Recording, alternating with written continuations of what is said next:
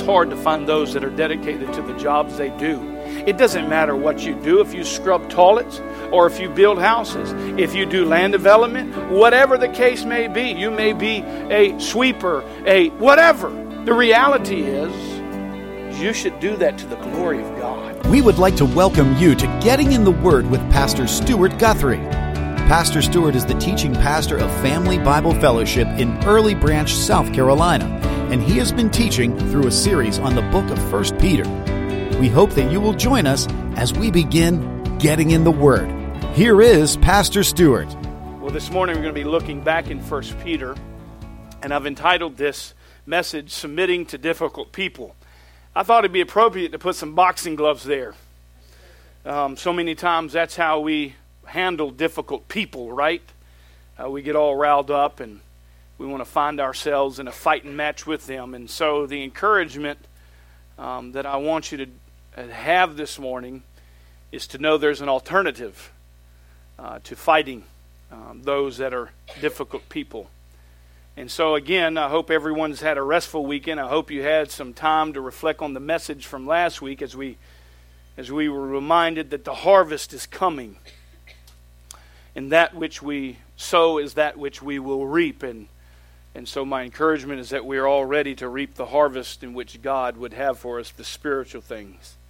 2 weeks ago, we looked at 1 Peter chapter 2, verses 13 to 17, which Peter calls all of us to submit to the governments or to the authorities that have been placed over us. And so we looked at two main points, simple points. Submission to the government is, number one, commanded. And submission to the government, secondly, is God's will. God has instructed us to submit unto the authorities that He has placed over us.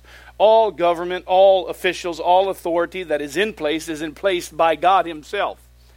And no one that is in authority is there apart from God's desire for them to be there for His ultimate purpose of bringing glory to Himself. This week we have another extremely difficult task, a very hard command that we are called again to submit to. And this week our submission is into the workplace. So we've been looking in an outline form as Peter's response to Christian submission. We've noticed that Peter's call to submission in the government is 13 to 17. Peter's call to submission in the workplace, which we'll look at today, is verses 18 to 25. And then next week is verses 1 to 7 of chapter 3, in which he explains the submission within the family. Again, for those that have not been here, we've been working through 1 Peter. And this last few weeks, we've been dealing with the word submission, the S word. One that is very difficult in our culture as movements are flushing through. And so as a way of quick reminder, the word submission in the Greek simply means this: to be subject or to subject oneself or to arrange oneself under authority. It really is a military term. And with that in mind, let's go to our text this morning. Again, we're looking at 1 Peter 2, 18 to 25, and I'm reading this morning from the New American Standard. Follow along if you would like. I want to encourage you to bring your Bibles. I know we live in a culture where technology is a good thing. Trust me, I use technology. But also want to encourage you that if the power goes out, which is very possible, I don't want you to be left in the dark, because these are run by power. This is not. And if it does go out, that's okay. I have a hard copy. Proper preparation, right? So anyways, let's read our text this morning. Verses 18. Servants, be submissive unto your masters with all respect, not only to those who are good and gentle, but also those who are unreasonable. For this finds favor if, for the sake of conscience towards God, a person bears up under sorrows when suffering unjustly. For what credit is there if, when you sin, you are harshly treated, you endure it with patience? But if when you do what is right and suffer for it patiently and endure it, this finds favor with God. For you have been called for this purpose, since Christ also suffered for you, leaving you as an example for you to follow in His steps, who committed no sin, nor was any deceit found in His mouth, and while being reviled, He did not revile in return. While suffering, He uttered no threats, but kept entrusting Himself to Him who judges righteously. And he himself bore our sins in his body on the cross so that we might die to sin and live to righteousness. For by his wounds you were healed. For you were continuously straying like sheep, but now have returned to the shepherd and the guardians of your soul. This text is a very difficult text to teach, because what it is calling us to do is something that we are unable to do in our own power and in our own ability. Rather, apart from the Lord Jesus Christ, the working of the Holy Spirit, we will find ourselves lacking.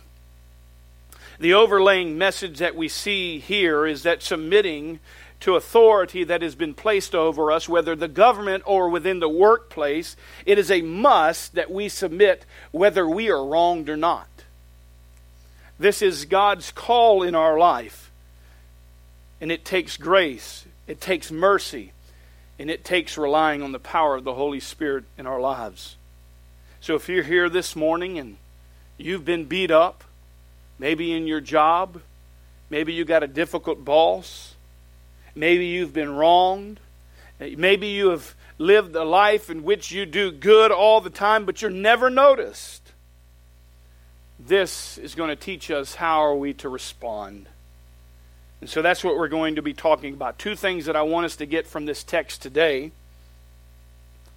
And two simple things is, number one, submission should not be conditional. It shouldn't be conditional.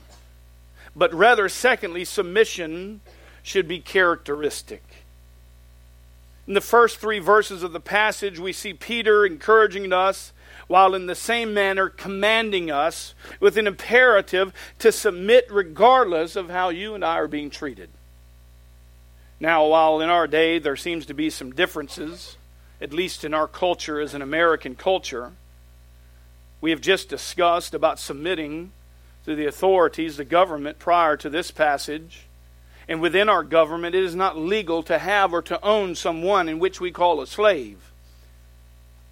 Now, there was a time and a way of life and when this was the case, in which Peter finds himself in this culture. And honestly, there are still many today that are enslaved, all across the world. But there is a difference in America, at least at some point. Let me explain. As we look at the 13th Amendment of the Constitution of the United States in Section 1, it says, neither slavery nor involuntary servitude, except as a punishment for a crime whereof the party shall have been duly convicted, shall exist within the United States or any place subject to their jurisdiction. What that's saying is that slavery and involuntary servitude are illegal unless you've been convicted of a crime by the court. In other words, the state has authority to enslave you by simply convicting you of a crime. They can make you work. They can do whatever they wish under some regulations through community service and through state-approved agencies. And so while we look at this passage, we don't deny the fact that there were a different culture in the day, in that there was a different time, but this message is not meaningless to us today. There is a lot to learn from this message, because there are many in our day that are enslaved, even in America. Some by choice, some not by choice. But this message that Peter is teaching here, I want you to understand, reaches far beyond the scope of slavery. He is speaking to all of us. And really, if you are in Christ, the Scripture says you are a slave to Christ. Now, we have a good boss. We have a good master who loves us and who is righteous and who is perfect.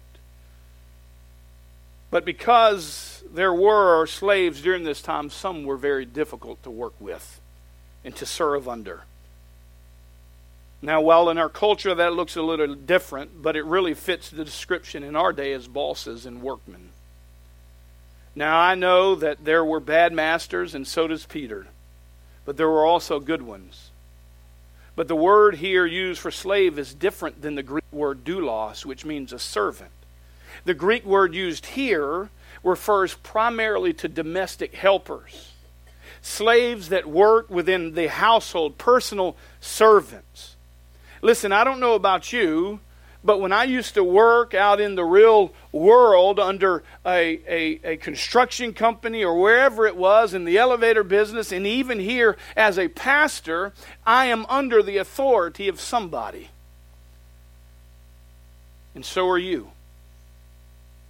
You may be the owner of a business, but you're under the authority of Christ. You answer to Him, the big boss. Maybe you're a servant and you are a worker for someone that is a boss. You are to submit to them, whether they are good or bad. I was commanded to submit to the authority in which I find myself under now and then. Now, while the illustration breaks down because I have the choice to leave and to quit and to relocate myself into another job, these slaves didn't. Many times they did not. But it doesn't matter with whom I am under. While I am under them for that period of time, I am called to submit to them. And that is why I say, first off, submission should not be conditional. He says, servants, be submissive to your masters with all respect, not only to those who are good and gentle, but also those who are unreasonable.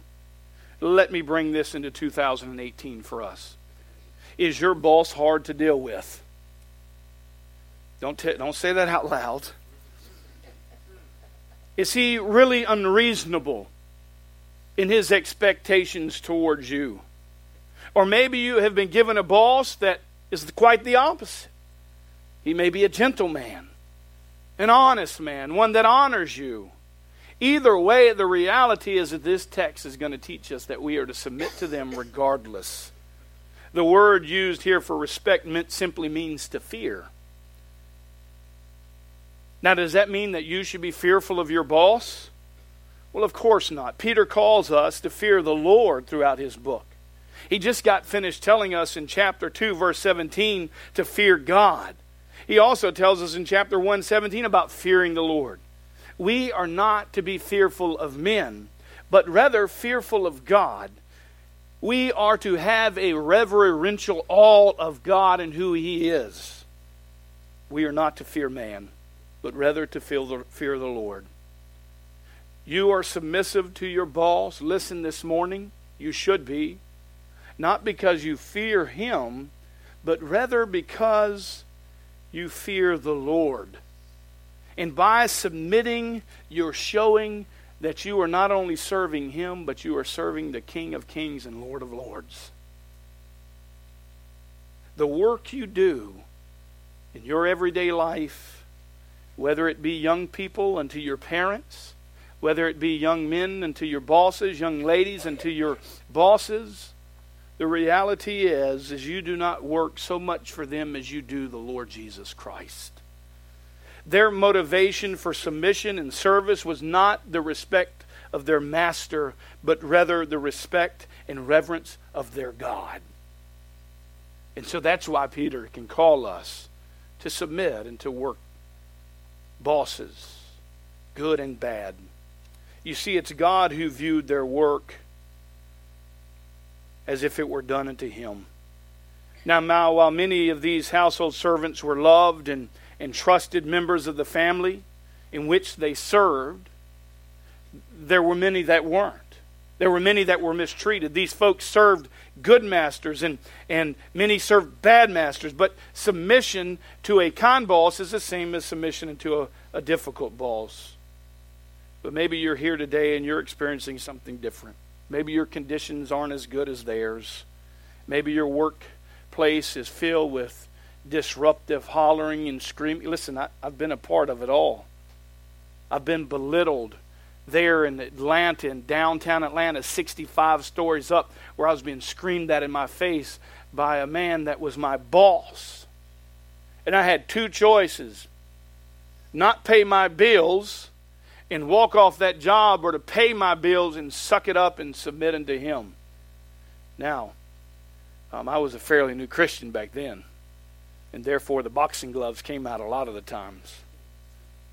But in reality, we're called to do that in a way that honors God. Maybe you're being accused of things. Maybe you're listening to foul-mouthed people demanding you in ways that no one should be speaking to you. But in reality, this command to submit still applies to each one of us. It still applies both for the good and for the bad, because your submission is not based upon your conditions. You are not doing this for your boss's joy, but for the joy of the Lord. And so surrender your right to do things your way, or speak as you please and do things His way is what we're called to do. That's easy to say, isn't it? But very difficult to do. But in doing so, we show that we're trusting in the Lord. Proverbs 29:23 reads this: a man's pride will bring him low, but a humble spirit will obtain honor. Be humble, and this will bring honor to God. Peter says, find, in verse 19, for this finds favor, for if for the sake of conscience towards God a person bears up under sorrows when suffering unjustly. He says, this finds favor, submitting even when it seems impossible. Now I know that many here are bosses and many here are Christian men that should be good bosses.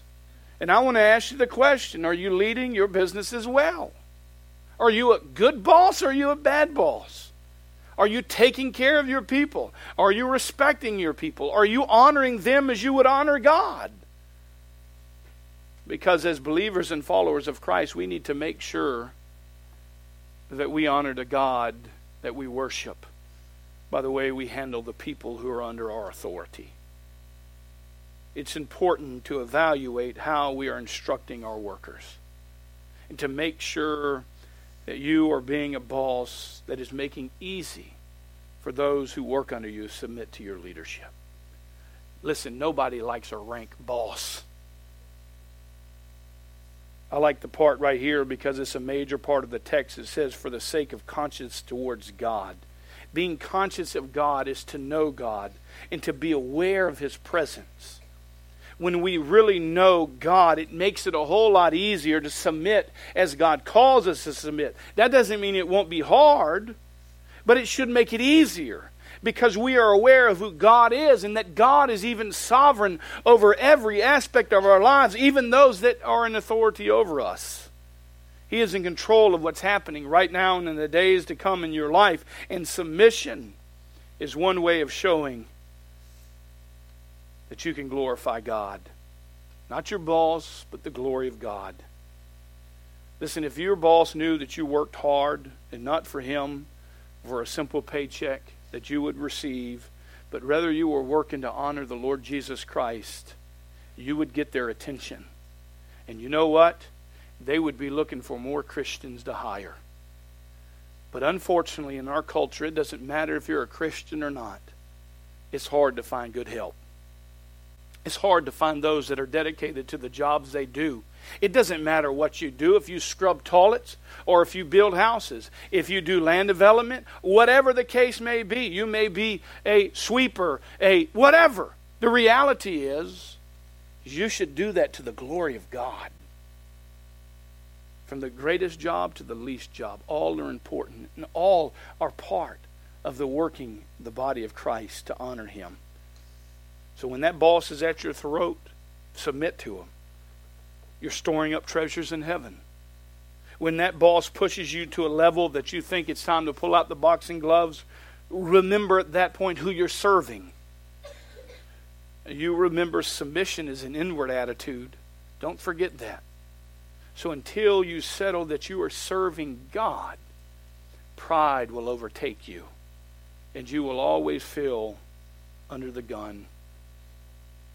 Because you need to be reminded that serving God is what we need to be focused on. This quote I thought was an encouraging one. It says, merely enduring unjust suffering and accompanying pain is not what is pleasing to God. What pleases God is being mindful of God, cultivating a trusting awareness of God's presence and of His never failing care while enduring pain. God is looking for trust and faith. Isn't that true? God wants to see our obedience in the midst of where we're at. Maybe God has you in the job that He has you to grow you closer to Him in His image. Maybe God has you under that difficult boss so that you can become more like Christ. Maybe God has you as a boss to teach you and to treat you how you need to be treated and treat them that are under you. It's important that we remember submission, but submission should not be based off of condition, but rather secondly, submission should be based upon characteristics. If you're here this morning, you claim to be a Christian, then Christ should be in you. The Scripture says, I've been crucified with Christ and no longer live, but it is Christ who lives in me. If you do not see Christ's likeness in your life, then you better make a test of your faith. Because if the devil can convince you that you are something you are not because you did some kind of work or effort, or you walked the aisle, or you prayed a prayer, or you were dunked in the water, and you think that's what saves you, then you've missed it. Those are all a byproduct of what God is doing in drawing us to Himself for His glory and for His honor. It's Christ who lives in us. Your submission should be a reflection, a characteristic of your Christian walk. You should reflect Christ. So the question we all have to ask ourselves, do I reflect Christ in my life? Whether I'm a boss, whether I'm a servant, whatever the case is, do I reflect the image of Christ? Jesus is our example. We need to mirror His life. It says here in verse 21, for you have been called for this purpose. Since Christ also suffered for you, leaving you an example for you to follow in His steps. Listen, it's your calling. It's my calling. People desire to know the will of God for their lives. They will buy books. They will go to conferences. They will do whatever it costs, pay whatever it costs to find out what it is that is God's will for their lives. They will uproot their families. They will move to foreign countries. They will pray. They will do whatever it takes to know what it is that God has called them to do. And that is great. But this morning, if you are here and you're listening, and you're not sleeping, and you're watching in the back or watching live, the reality is this: God has spoken in His Word. And God is calling you to fulfill your call in your life. And He says you've been called for this purpose. What purpose? Since Christ also suffered. Since Christ also suffered for you, leaving you an example to follow. We're to suffer for Christ. Your purpose is to follow in the footsteps of Jesus. Now let me ask you an honest question. How many of us are truly suffering for Christ? What does that look like in America, where we're spoiled? Like we're disappointed because the water's cold, right? At least we're not in some ravaged river in India that's filtrated with feces and trash. We have clean water. We are in a building that's nice and air-conditioned when it might be a little warm, but that's okay. It could be a lot hotter. It could be like me and Zane in India, me preaching at night in open-air ministry while they sit on the dirt floor, sweating my eyeballs out. But they were there, hungry for the Word of God. Listen, the reality is this. He says this is your purpose, to suffer for Christ. How are we doing in that? If our purpose is to follow in the footsteps of Jesus, how can we accomplish that? It only comes from the power of prayer and the working of the Holy Spirit in our lives. Listen to what the pastor of Hillsong United stated in one of his books called How to Maximize Your Life. It's important we know what those people we so deeply listen to and entrust into our ears. Brian Houston says, never accept the mindset that persecution and suffering are the will of God. They are a weapon of the devil who is hell-bent on distracting you from God's amazing plan for your life. Buddy, I don't know what Bible you're reading, because the Bible that I read says differently. It says that our purpose is to suffer for Christ's sake. And we are too comfortable as Christians. We're so comfortable that we don't even want to be uncomfortable by making somebody uncomfortable by telling them what's uncomfortable. And that is the gospel of Jesus Christ. For the sake of palatability, this man distracts from the truth of God's word. And we have to be careful. Because God says, if they persecute me, you can better bet your backside they will persecute you. And we are comfortable as the American church, as we watch it deteriorate around us. When you do right and you are wronged, that is suffering for Christ's sake, and that's God's will for our lives. When you serve God and all you do is get beat down and chipped away and persecuted, do it for Christ's sake. That's suffering. When you work as hard as you can, sweat by the brow of your head, and you do it all for the sake of Christ, and you are mocked, you're suffering for the sake of Christ. To honor the Lord Jesus Christ by the way you work and submit until your boss. When you serve that someone, you are serving Christ himself. They don't acknowledge it. Keep suffering for the sake of Christ.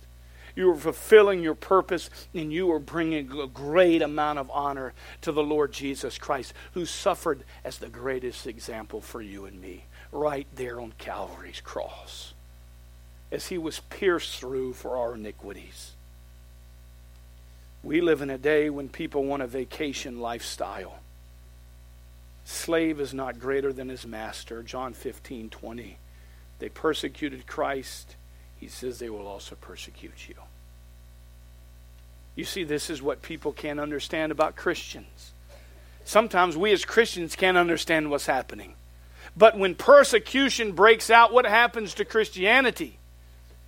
It spreads and multiplies. Why? Because it's the will of God that we as Christians stand up for our faith and that we endure persecution for the sake of Christ.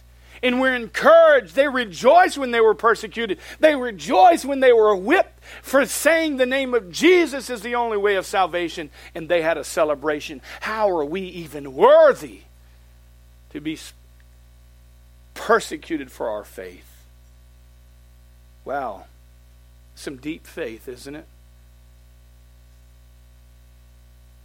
Jesus is the greatest example. No matter how bad things got, no matter how bad persecution got, Jesus of Christ suffered. And verse 22 says he committed no sin. He was perfect. Nor was there any deceit found in his mouth. He was perfect. And while being reviled, he still remained perfect, and he did not revile back. He did not repay evil for evil. While suffering, he suffered quietly, uttering no threats.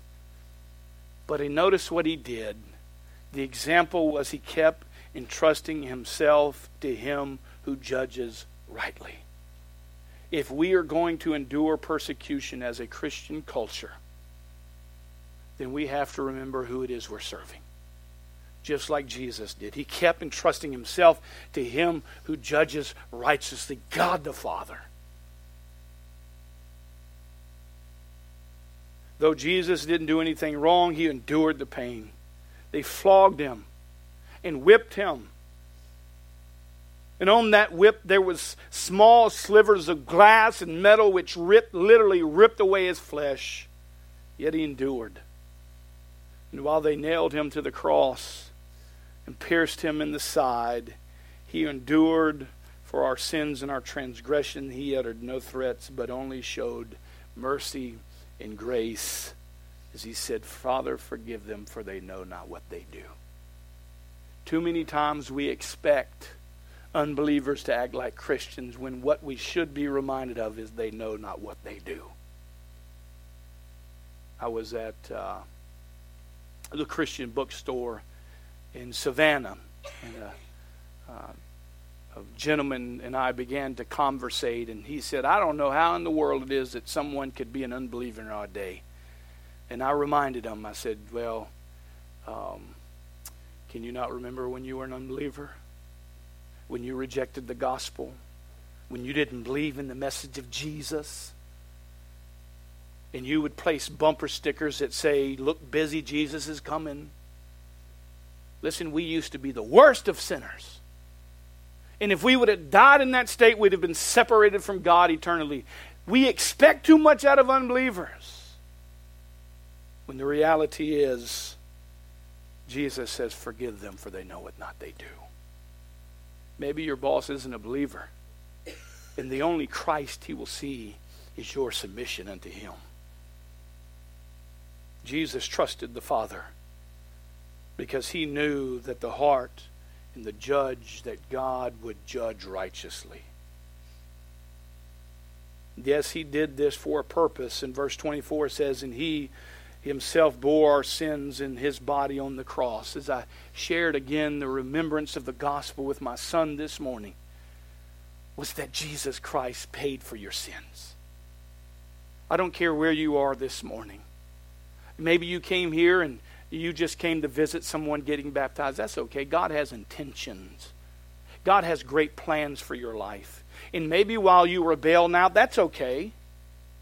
God will draw you to himself. It's not your work. It's not your abilities. It's not your effort. It's not your mom and your dad's effort or your grandparents or your brothers or your sisters. The reality, salvation is a work of God. And I just so happen to trust that God, who created you, who built you, and who gave you life, and who gives you every breath in your heartbeat when you lay down at night and you think that thing could just stop at any moment. My car dies, the batteries die, the battery's liable to go out into the system, but my heart, week after week, day after day, month after month, year after year, keeps beating and flowing. Even though I eat big, fat, nasty hamburger, it's still beating, but one day it could stop. But I'm reminded daily that life is a gift of the Creator, and he has great value for your life. And by his grace, he will draw you to himself. He will reveal to you how much he loves you and how much he cares for you. He sent his only begotten Son. And unless you have children, you can't understand it. But he sent his Son to die on a cross that you might have life and that you might have life abundantly. Oh, what do we have to rejoice? We have great to rejoice in because he's provided a way. And while they nailed him to the cross, he trusted in the Father who judges righteously. He himself bore our sins in his body on the cross so that we might die to sin, to live and live to righteousness. For by his wounds you were healed. You know, Paul Washer is a very powerful preacher. In one sermon, he leans over the pulpit and he says, do not think I will ask Jesus Christ to make you the Lord of his life. He is the Lord of your life. Whether you accept him, whether you reject him, you know why? Because God has given him a name that is above every name. And one day, every knee will bow and every tongue confess that Jesus Christ is Lord. That's powerful. That is powerful.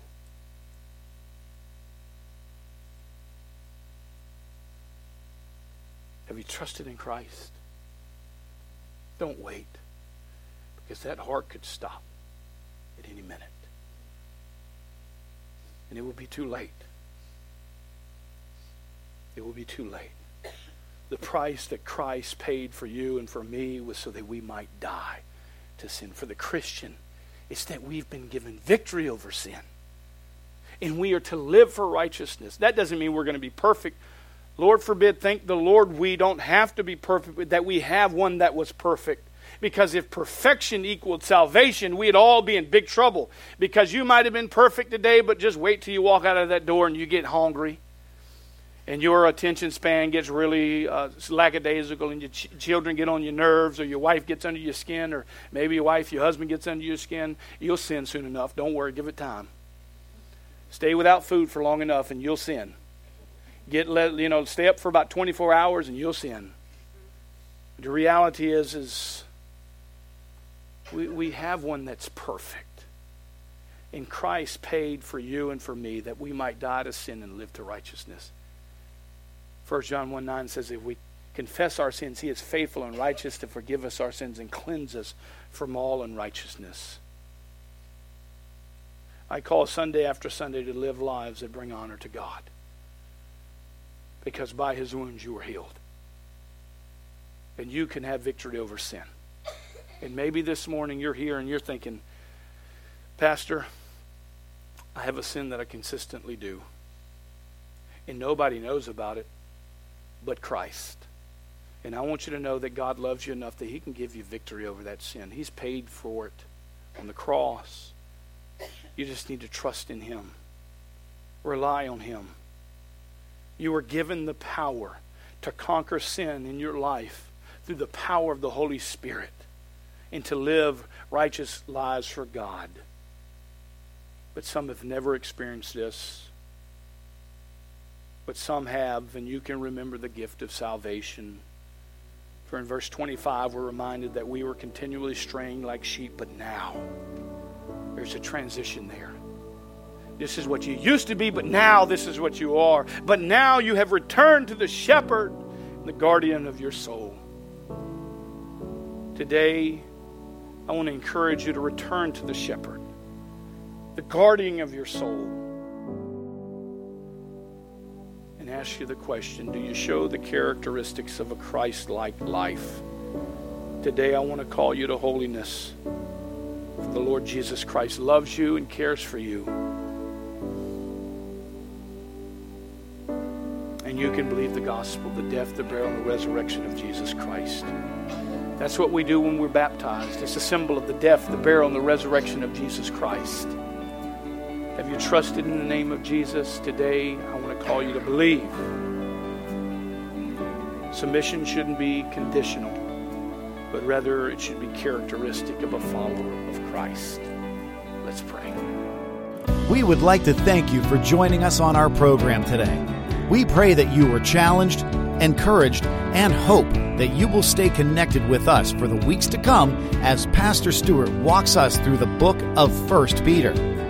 If you don't have a church home, Pastor Stewart would like to personally invite you to join their worship service at Family Bible Fellowship in Ridgeville, South Carolina. They meet each week at 11 a.m. For more information about the church, visit them at familybiblefellowship.org. And to find out more information about the ministry of Pastor Stewart Guthrie, check him out on the web at gettingintheword.com. Thanks again for being with us, and have a great week.